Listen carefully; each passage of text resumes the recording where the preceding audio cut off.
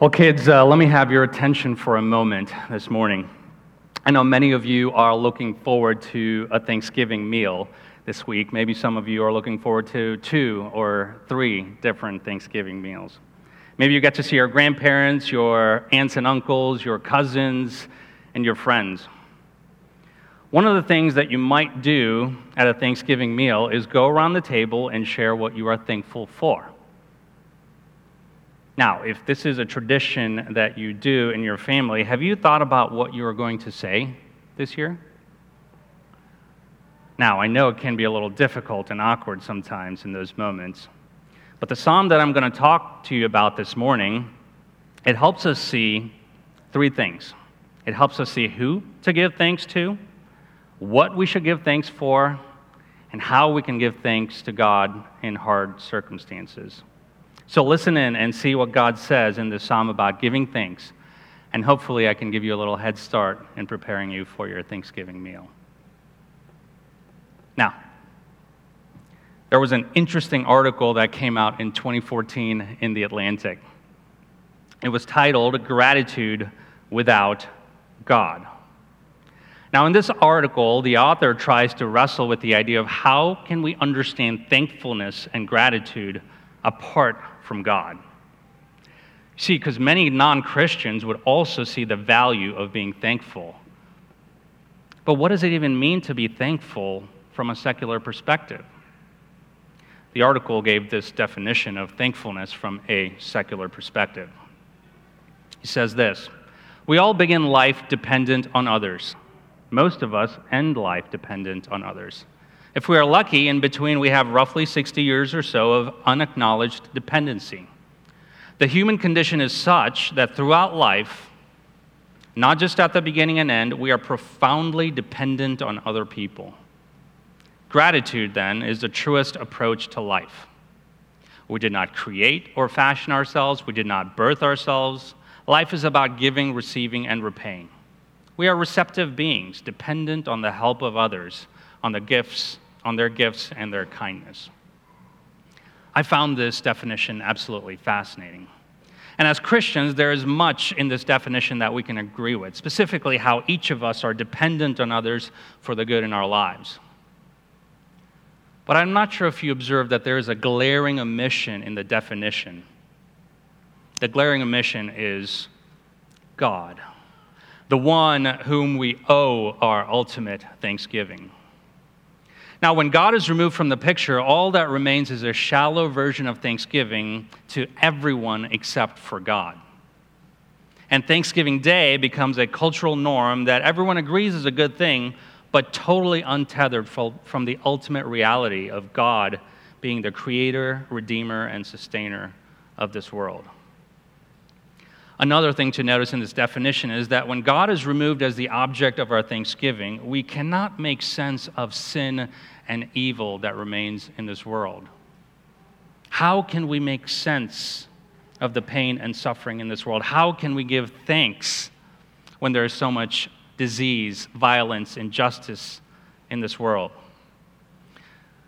See, the shallowness of secular thanksgiving cannot account for the deep-rooted purposes of sin and evil and bringing deeper praise and thanksgiving to God. Now, maybe you're here this morning and you can fully agree with the psalmist when he says that it is good to give thanks. No kidding, Mr. Psalmist. Tell me something I don't know. But maybe like me, you know that it is good to give thanks, but you are prone to ungratefulness, envy, complaining, and a lack of contentment, which keeps you from giving thanks to God. Or maybe you're walking through dark circumstances in your life, and even though you know it is good to give thanks, you wonder, how can I possibly give thanks when there is so much pain and suffering in my life? This psalm was written to be sung during the Sabbath, when the people of Israel gathered together for worship. And through this psalm, God reorients the hearts and minds of his people to see the purpose of thanksgiving and how it is possible to give thanks to God in a world that is marred by sin and death. I have 2 main points this morning: the nature and content of giving thanks, And under this point, the psalmist is going to answer three questions for us. To whom should we give thanks? How should we give thanks? And what should we give thanks for? My second point is going to be the difficulties of giving thanks. Under this point, the psalmist is going to answer two questions for us. What about the enemies that plague my life? And what about my uncertain future? And by answering these questions, I believe the psalmist is helping the congregation understand the basics of giving thanks to God and also responds to the common difficulties that people of Israel experienced that kept them from giving thanks to God. Now, we will answer these questions as we broadly consider how this psalm points forward and ultimately is fulfilled in the person and work of Jesus Christ on the cross. This psalm was a blueprint for the people of Israel in giving thanks to God, and I pray that it will be the same for us today in helping us give thanks to God. So first point, the nature and content of giving thanks. To whom should we give thanks? The psalmist begins with affirming the goodness of giving thanks to God, and he says, "It is good to give thanks to the Lord, to sing praises to your name, O Most High." Now, this is obviously the most important point where Christians differ from non-Christians. Our culture defines Thanksgiving as a general sense of gratitude to others, or maybe a tip of a hat to a vague, unseen power. But the psalmist has a definite object in mind for our thanksgiving. There are many things we can be thankful for in our lives. There's many people we can be thankful for. But thanksgiving must ultimately be directed to the source of all that is good, to the Lord. And not to any God, but to Yahweh, the one true God, who was called in this verse the Most High, which means that there is no one greater, no one higher than the God of Israel. So what's the answer? To whom should we give thanks? We must ultimately give thanks to God, who is the source of all that is good. Next question now. How should we give thanks to God? Now again, there's many ways in which we can give thanks to God, but the ones highlighted in this psalm emphasize the verbal, public, and joyful nature of how we should give thanks to God. Now, thanksgiving is different than gratitude. I think gratitude is important, and it speaks of the disposition of our heart in giving thanks to God. But I don't believe gratitude is sufficient. The psalmist emphasizes that our thanksgiving requires us to speak out with our mouth. Look at verse 1b.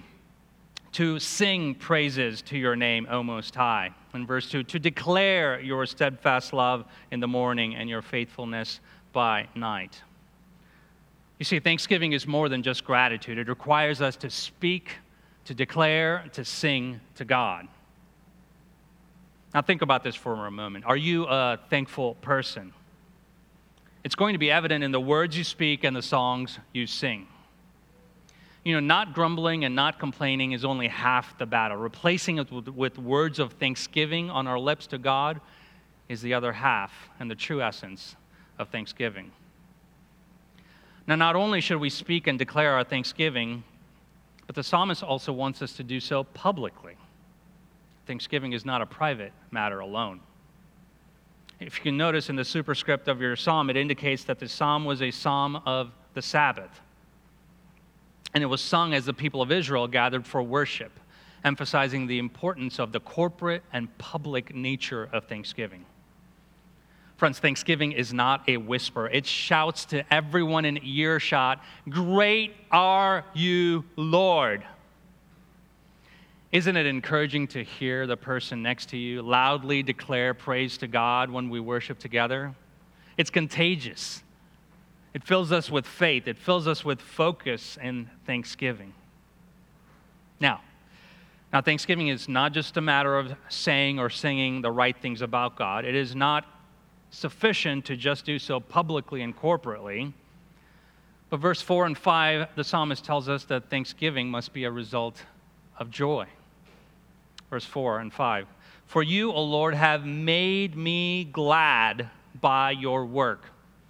At the works of your hands I sing for joy.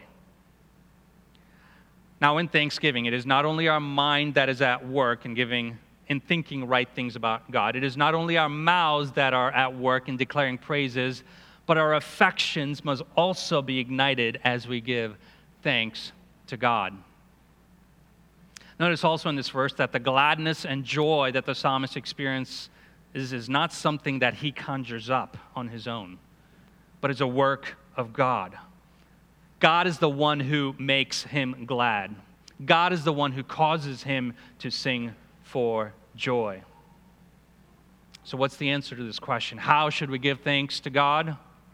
The psalmist tells us we should joyfully give thanks to God with our words in public. And if you struggle with this, as we all do, we must ask the Lord. We must ask the Spirit to fill us with joy that overflows in words of thanksgiving that we can speak loudly to our friends and family about the greatness of our God. Now, what should we give thanks for? What should be the content of our thanksgiving? The psalmist gives us specific content for our thanksgiving. It's not left to us to determine what we should give thanks to God for. God himself reveals to us what is fitting to bring him glory. Now, the two categories for the content of our thanksgiving in this psalm are: one, God's nature. These are his attributes. This is his character. And two, God's works, what God has done. So let's consider each in turn. First, we must give thanks to God for who he is. Verse 2, to declare your steadfast love in the morning and your faithfulness by night. The focus of thanksgiving always begins with who God is, his nature, his attributes, his perfections. Apart from anything that God does for us, God is worthy of thanksgiving and praise simply because he is God. But our God is also merciful and gracious. He is righteous and just. He is faithful. He is loving. He is all-powerful. He is wise and good. And these attributes of God ought to be the primary content of our thanksgiving to him. Second, we should give thanks to God for his works. Not only who he is, but what he has done for us. And this is important, and just as important as the first, because since we as creatures come to know God intimately through his works, through what he has done for us. Verse 4 and 5 say this: For you, O Lord, have made me glad by your work. At the works of your hand, I sing for joy. How great are your works. Now, what are the works of God that the psalmist here is speaking of? He's speaking of all of God's works that he can think of. Now, broadly speaking, the works of God have been described in three distinct categories: his works in creation, his works in redemption, and his works in providence. Let me just spend a few moments on each. So creation, these are the works of God that can be seen in the blessings of life, in health, in food, in clothing, in jobs, in government, in marriage, and family. These are all examples of God's common grace to all of humanity that we should be thankful for. And these are things that most non-Christians are even thankful for, even though they do not give thanks to God for them. 2, redemption. These are the works of God specifically to his people whom he redeems through the person and works of Jesus Christ, as well as his works in reversing the curse that sits on all of creation. So this includes his works of election, justification, adoption, final glorification, as well as restoring all of creation to its Edenic state. These are God's works of redemption. Finally, providence. Now, these are the works of God by which he preserves and governs all things that come to pass. This includes how he is sovereign over all events of history, including the rise and fall of nations, all the way down to the minute details and purposes that he brings about in your lives, the good circumstances and the difficult circumstances in your lives. So that's a summary of all of God's works that we can see and give thanks for. So what should we give thanks for? We must give thanks to God for who He is and for all of His works in creation, redemption, and providence. Now, among the works of God in creation, redemption, and providence, I think it is probably the hardest to give thanks to God for His providence. The way He goes about managing our lives. We often wonder, God, why do you have to go about doing the things you do the way that you do them, especially in my life? God, is that really the best way to go about things? I would do it differently. We struggle with God's providence because His thoughts are too deep for us, and we are often kept in the dark about His good purposes for us. As we come to the next section in this psalm, the psalmist wants to bring clarity to one aspect of God's providence that often seems confusing to God's people. It is this question: how can I give thanks to God when I can't understand what He is doing and why He is doing it that way, especially in the way in which my enemies still plague my life? Point number 2, the difficulties in giving thanks. What about the enemies that plague our life? The psalmist would be aware that this is a normal question that a faithful Israelite would be struggling with. Why does it seem like the wicked flourish? Why are the enemies of Israel always surrounding us, ready to overcome us? It almost seems like God does not care. Look at verse 6 and 7. The stupid man cannot know, the fool cannot understand this, that though the wicked sprout like grass and all evildoers flourish, they are doomed to destruction forever. The words here, stupid and fool, are biblical words, and they are not to be used lightly. They are reserved in the Bible for those who live their lives with complete disregard for God. The psalmist here is saying that the fool cannot understand God's way, but if you trust God, you can understand His ways. The psalmist here is trying to help those who are weak in faith in the congregation, who think that the enemies of Israel will surely overwhelm them. Now, if you look at the history of Israel since Abraham, Israel has always been afflicted by her enemies. The Canaanites in the land of Israel, constant clashings with the Philistines, the Edomites, the Moabites, the Ammonites, and later they were conquered by the superpowers of Assyria and Babylon. It's only a very few times in Israel's history that they were not under constant threat and affliction from her enemies. So the psalmist here is trying to be helpful to the congregation. He wants to remind the people of Israel that no, even though Israel's enemies seem to prosper for a moment, they are doomed to destruction. Verse 9 promises that the enemies shall perish, and all evildoers will be scattered. Now, while God's people no longer exist as a nation state, as the people of Israel did, surrounded by God's enemies, we as the people of God still have powerful enemies that surround us. The enemies of sin, of death, the world, and the devil.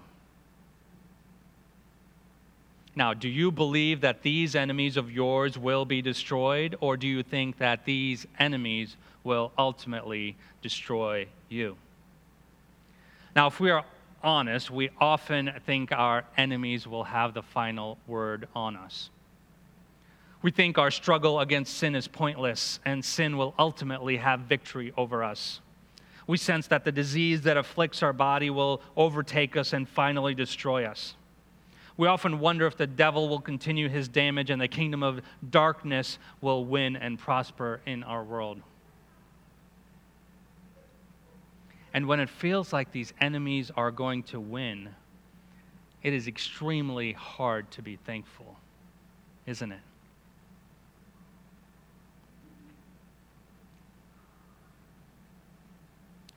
But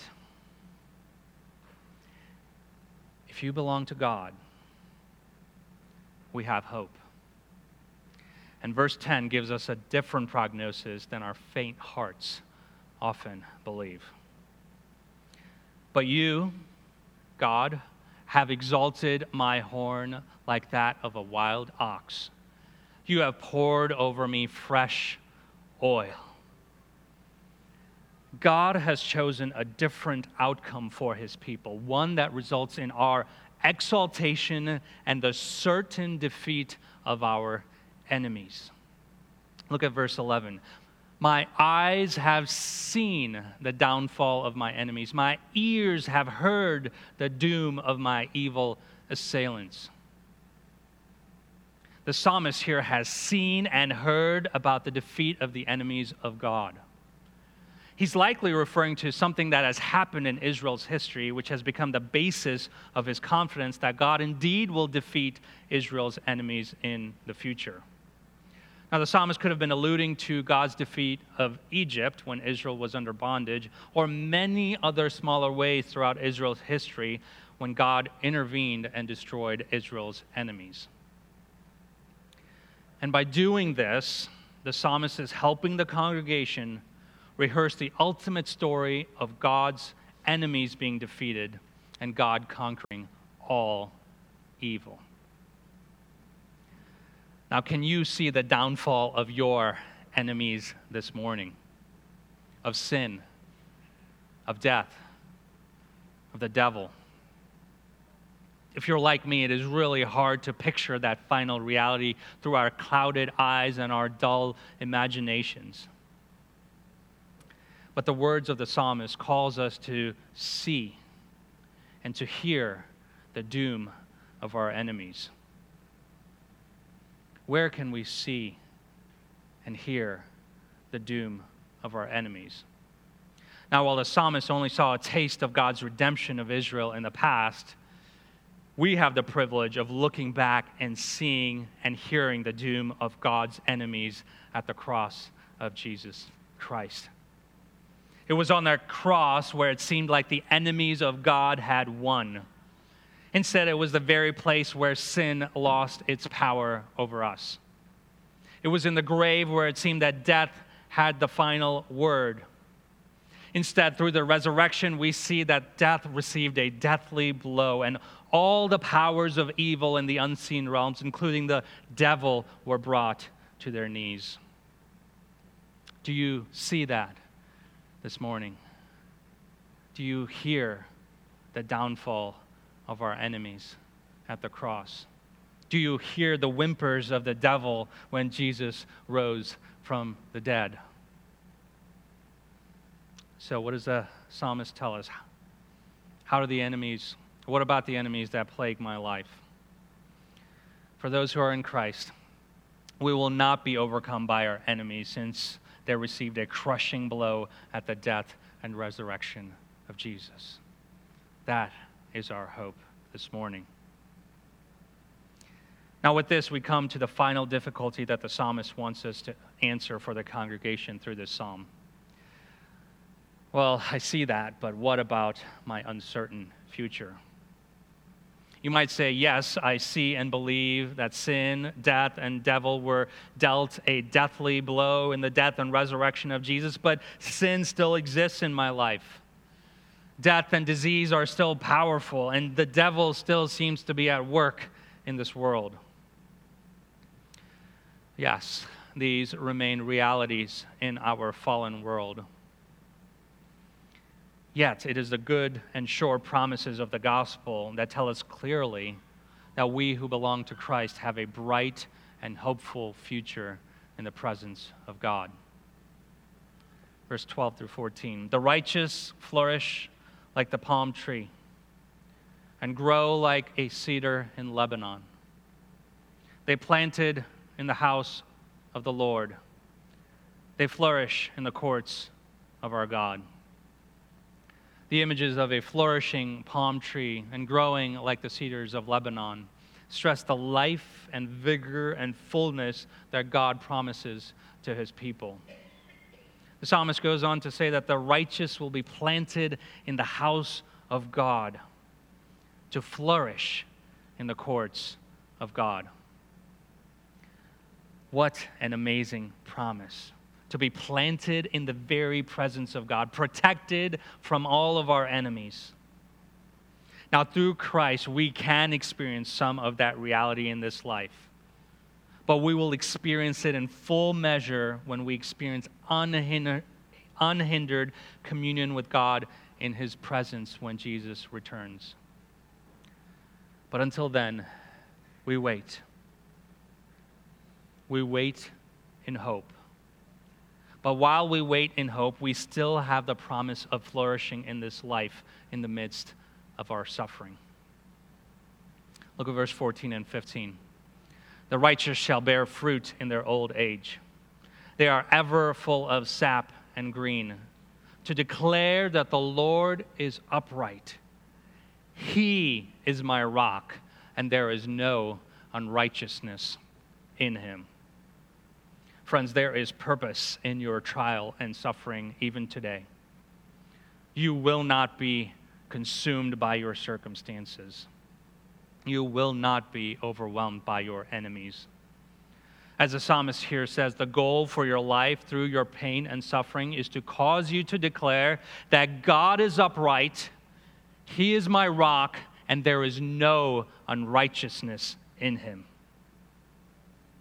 And this only comes with time, with walking through pain and trials and suffering. The psalmist here tells us that the righteous even bear fruit in their old age. Have you talked to someone who is older in age, who has walked with the Lord for a long time? I love hearing about the faithfulness of God through difficult circumstances in the lives of Sassy and Joe and Carol and Olga and many others who now look back at their lives and see the pain and suffering, but can still with confidence say, the Lord is upright. He is my rock, and there is no unrighteousness in Him. So friends, what about my uncertain future? If you belong to Christ, your future is certain. You will bear fruit even in this broken world and are destined to enjoy peace and joy in the presence of God forever. This is our sure and certain hope and reason for thanksgiving. The psalmist here wants the congregation to rehearse the works of God so they might see how God will overcome the pain and suffering in this life, resulting in greater thanksgiving and praise to God. Now, let me just close with a few points of application. Number one, consider how to give thanks in all circumstances. 1 Thessalonians says this, give thanks in all circumstances, for this is the will of God in Christ Jesus for you. I know there are many walking through bitter providences in your life this morning. Giving thanks might seem like an extremely hard thing to do, if not absolutely impossible. Let me just encourage you. God is not angry with you. God is not frustrated with you. He is not like us. He is patient and understanding. And there is space in this life for lament. There is space in this life for complaint towards God in the Christian life. There are many Psalms that attest to this.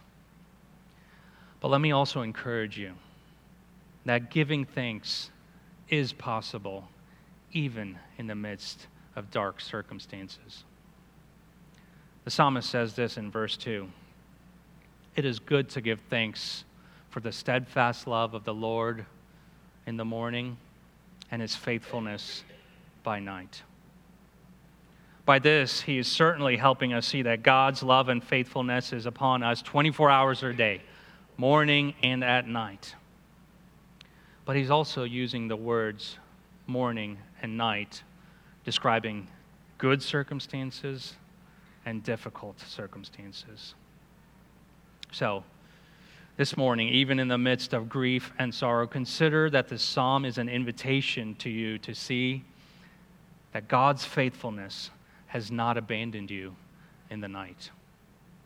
He has promised to be with you, promised to strengthen you, promised to sustain you, and that alone can be a reason for thanks today. I believe the main point of this psalm for us today is this: we were created to recognize and give thanks to God for his steadfast love in the morning and his faithfulness by night. In good circumstances and difficult circumstances, God's steadfast love and faithfulness are reasons to give thanks. A couple other points of application. Consider how you can turn your grumbling into thanksgiving. Yeah, you don't want to hear this one, do you? I don't either. The congregation in the psalm was probably tempted to grumble about how their enemies always seemed to flourish and prosper. And we, just like them, can grumble about anything and everything, can't we? It's easy to grumble about COVID, gripe about our boss at work, easy to be frustrated with your spouse, easy to complain about your children. And kids, isn't it easy for you to complain about your parents? We are all guilty of this. But let me just remind you, grumbling is not a small sin. Remember the grumbling generation that Moses and Aaron led in the wilderness? They were kept from entering the promised land because of their grumbling.